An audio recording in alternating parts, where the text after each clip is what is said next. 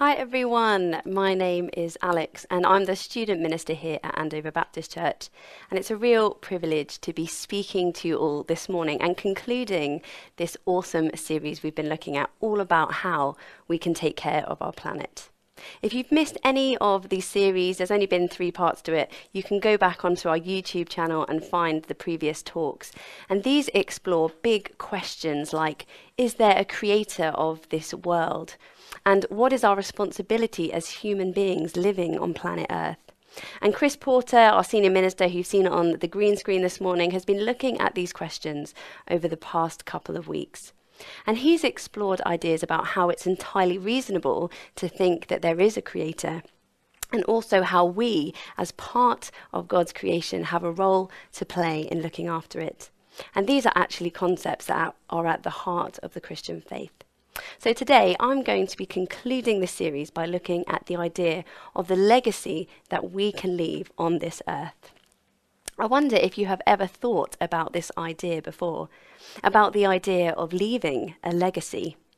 We might think about what kind of legacy we want to leave with our family, or maybe in our field of work, for example. But do we think about the kind of legacy we might want to leave on the earth itself?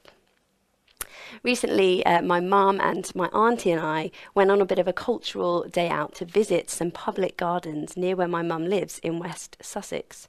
It was a place called Denman's Gardens, which I don't think is particularly well known, but it does have a really good reputation.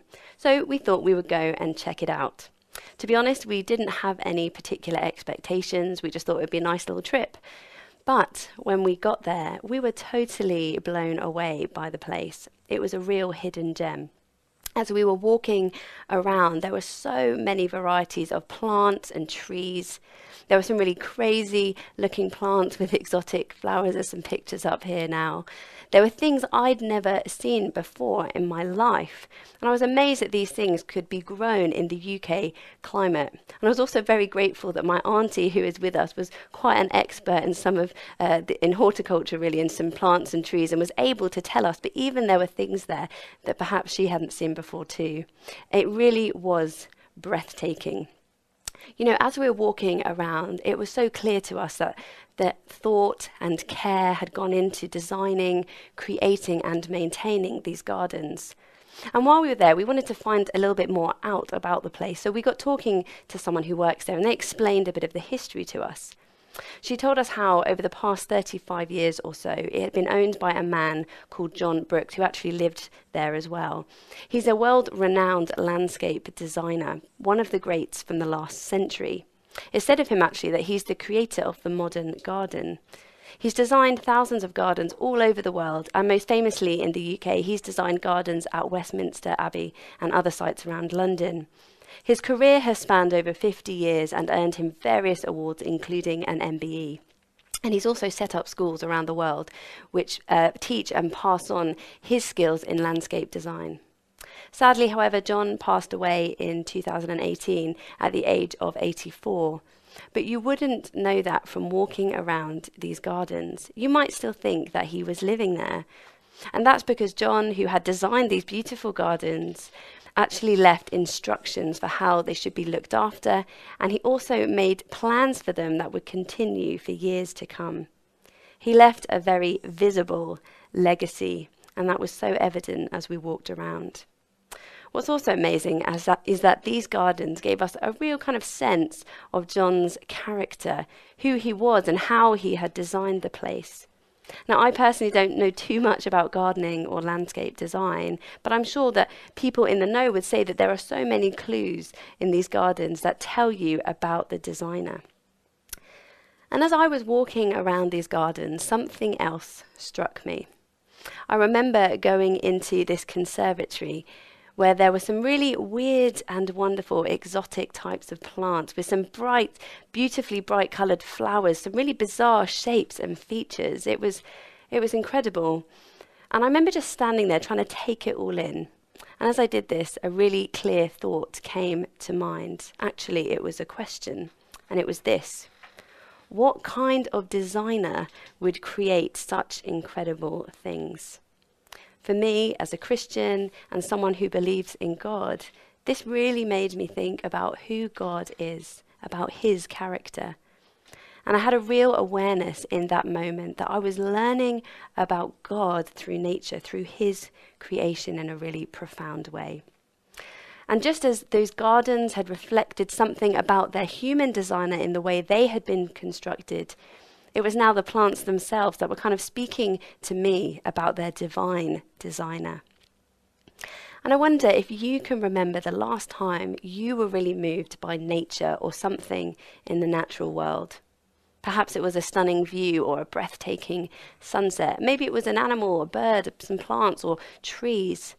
Maybe you're not even someone who's that interested in nature, but you've experienced the sheer power and might of it, in a storm or when there's heavy rain, for example. I wonder what questions this has raised for you. If you aren't someone who believes in God, I wonder, did it make you think about the idea of a creator? And if you are someone who believes in a creator God, I wonder what this experience revealed to you about him. I think that whether we are aware of it or not, nature can and does speak powerfully to us. We can often look to nature for answers, can't we? This is an idea that goes back throughout human history. Mankind has often tried to make sense of life on Earth by observing the natural world and learning from it. You know, we've seen evidence of this in ancient civilizations and in different religious systems, as well as in the very vast fields of science and medicine. And I want to look now at some wisdom that we find in a story of a man who lived a long, long time ago. It's a man called Job, and we get a short account, a kind of story of his life in the Old Testament part of the Bible. Some scholars actually think that Job lived in the ancient Near East around 4,000 years ago, which would be in the era of the ancient Egyptians. And for those of you who know Old Testament stories, this could have been around the time of Abraham. So it is potentially one of the oldest stories in the Bible. Job is a man who goes through some real hardships in life. He loses his family, his workforce, his livelihood, and if that's not enough, he also suffers through a variety of physical illnesses. Word spreads about Job's situation, and some of his friends come to visit him to try to console him. Now, Job is actually a man who believes in God, and he remains faithful to God even through all of his suffering, which is actually what the story is all about. However, Job's friends who've come to try and help him out are quite cynical, and they really question why he still has faith in a God who would let such bad things happen to him. In response to all their questioning, Job says some really remarkable and profound things. And at one point in this story, he turns to the natural world as evidence for the God that he has faith in. And we're now going to look at some of the words that Job says. If you want to follow along, on our website you'll find a blog where there's a link to the Bible verse, but you might have a Bible with you or the YouVersion app if you want to follow along. Alternatively, it's going to be up on the screen in just a moment. So let's have a look at what Job says. But ask the animals, and they will teach you, or the birds in the sky, and they will tell you. Or speak to the earth, and it will teach you. Or let the fish in the sea inform you. Which of all these does not know that the hand of the Lord has done this? In his hand is the life of every creature and the breath of all mankind. I think these are just incredible words. Here, Job is looking beyond his own circumstances. He's not drawing a conclusion about God from the suffering he's endured in his life. Instead, he looks to God's creation to remind him of who God is. And it tells him, doesn't it, that everything is in God's hand. In his hand is the life of every creature and the breath of all mankind. Job sees God's hand at work in nature, and he learns from it. And as a result, he's able to trust God with his own life. You know, in so many ways, I think Job's faith is just amazing, because this is a man living potentially thousands of years ago in ancient times, yet he knows so much about God. And I really encourage you to read this story that we can find in the Old Testament part of the Bible, because it's amazing. And I think actually that Job's faith is based on the fact that he sees how God has revealed himself through his creation. This is actually an idea that's picked up by one of the earliest leaders of the Christian faith, a man called Paul, who lived around and after the time of Jesus, so around 2,000 years ago. In a letter he wrote to Christians living in Rome, a letter that we find in the New Testament part of the Bible, he says this: "For ever since the world was created, people have seen the earth and sky. Through everything God made, they can clearly see his invisible qualities, his eternal power and divine nature. So they have no excuse for not knowing God." I love this. Paul is pretty direct there, isn't he? But I think actually he's really capturing this whole idea of how we can know God through his creation, just as Job did some thousands of years ago. And it's actually quite remarkable that Paul includes this in his writing, because Paul actually spent his life and ministry traveling around teaching people about Jesus. And that is because in Jesus we learn so much about who God is, because Jesus is God himself. He's the Son of God, but he is God in human form. And he came to earth not only to put things right for humanity, but to reveal to us who God really is. And although this is the focus of Paul's ministry and work, he doesn't forget that the natural world is important. After all, Jesus only lived on earth around 2,000 years ago. So what about people who lived before the time of Jesus? How did they get to know God?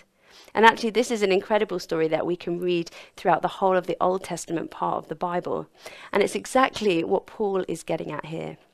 He's saying that humankind has always been able to know God through his creation. And I also love what Paul writes here, doesn't he? How we can learn about God's invisible qualities, his eternal love and divine power, through everything that God has made. And if you think about it, there's quite a profound truth here, because in many ways, through Jesus, we get to encounter the more visible qualities of God, because they're being expressed in human form. And through the world and creation, we get to learn about these invisible qualities of God.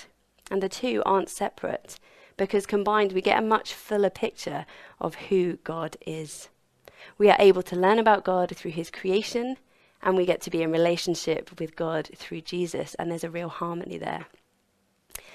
I don't know about you, but actually for me, sometimes if I'm having a bit of a bad day, the best thing that I can do is to get outside into nature, go for a walk.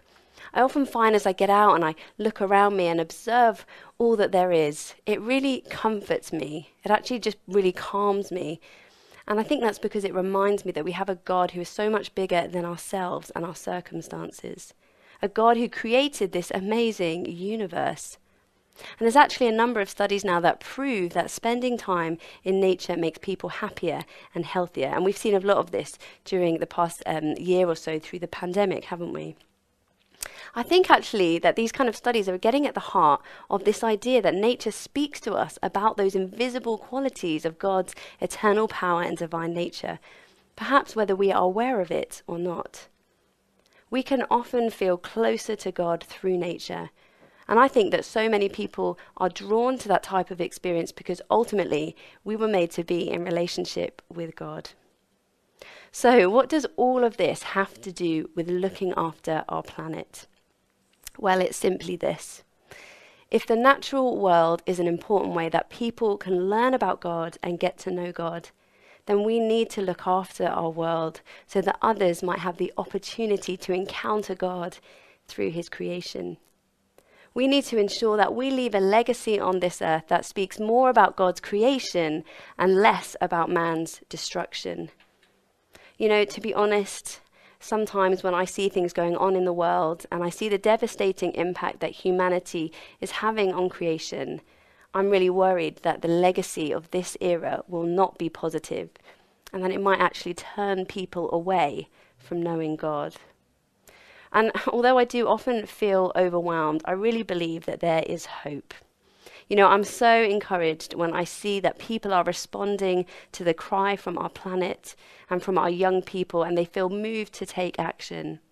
I've been so inspired by the response from our church community over these past few weeks as we've journeyed together, sharing our ideas for how we can look after this world. I'm so encouraged when I hear about projects that look to renew and restore our natural world. Things like planting trees and forests, cultivating wildlife, cleaning up our oceans, and looking at ways how we can reduce waste and emissions and ensure that future generations can enjoy the beauty of creation. You know, on Thursday we had an online prayer gathering where we were praying into some of these issues. I was really struck by a quote that somebody used during this gathering, and I actually called them up afterwards to find out who the quote was by, so thank you very much, Marion. And they told me that it was by a Christian minister and author called Reverend Rob Frost, who's actually passed away now. But it says this: when Christians take the earth seriously, people take the gospel seriously. When Christians take the earth seriously, people take the gospel seriously, meaning they take the Christian faith seriously. You know, that really struck me. What a challenging statement. And it's also another great reminder of why we need to look after our world and leave a good legacy for future generations, because it's also a way of sharing our faith and telling people about God. I really do believe that our world is at a turning point. I believe that together we can turn the tide and we can leave a legacy that will bless future generations and allow them to learn about God through his amazing creation. So let's pray. Loving God, we just give you thanks for who you are.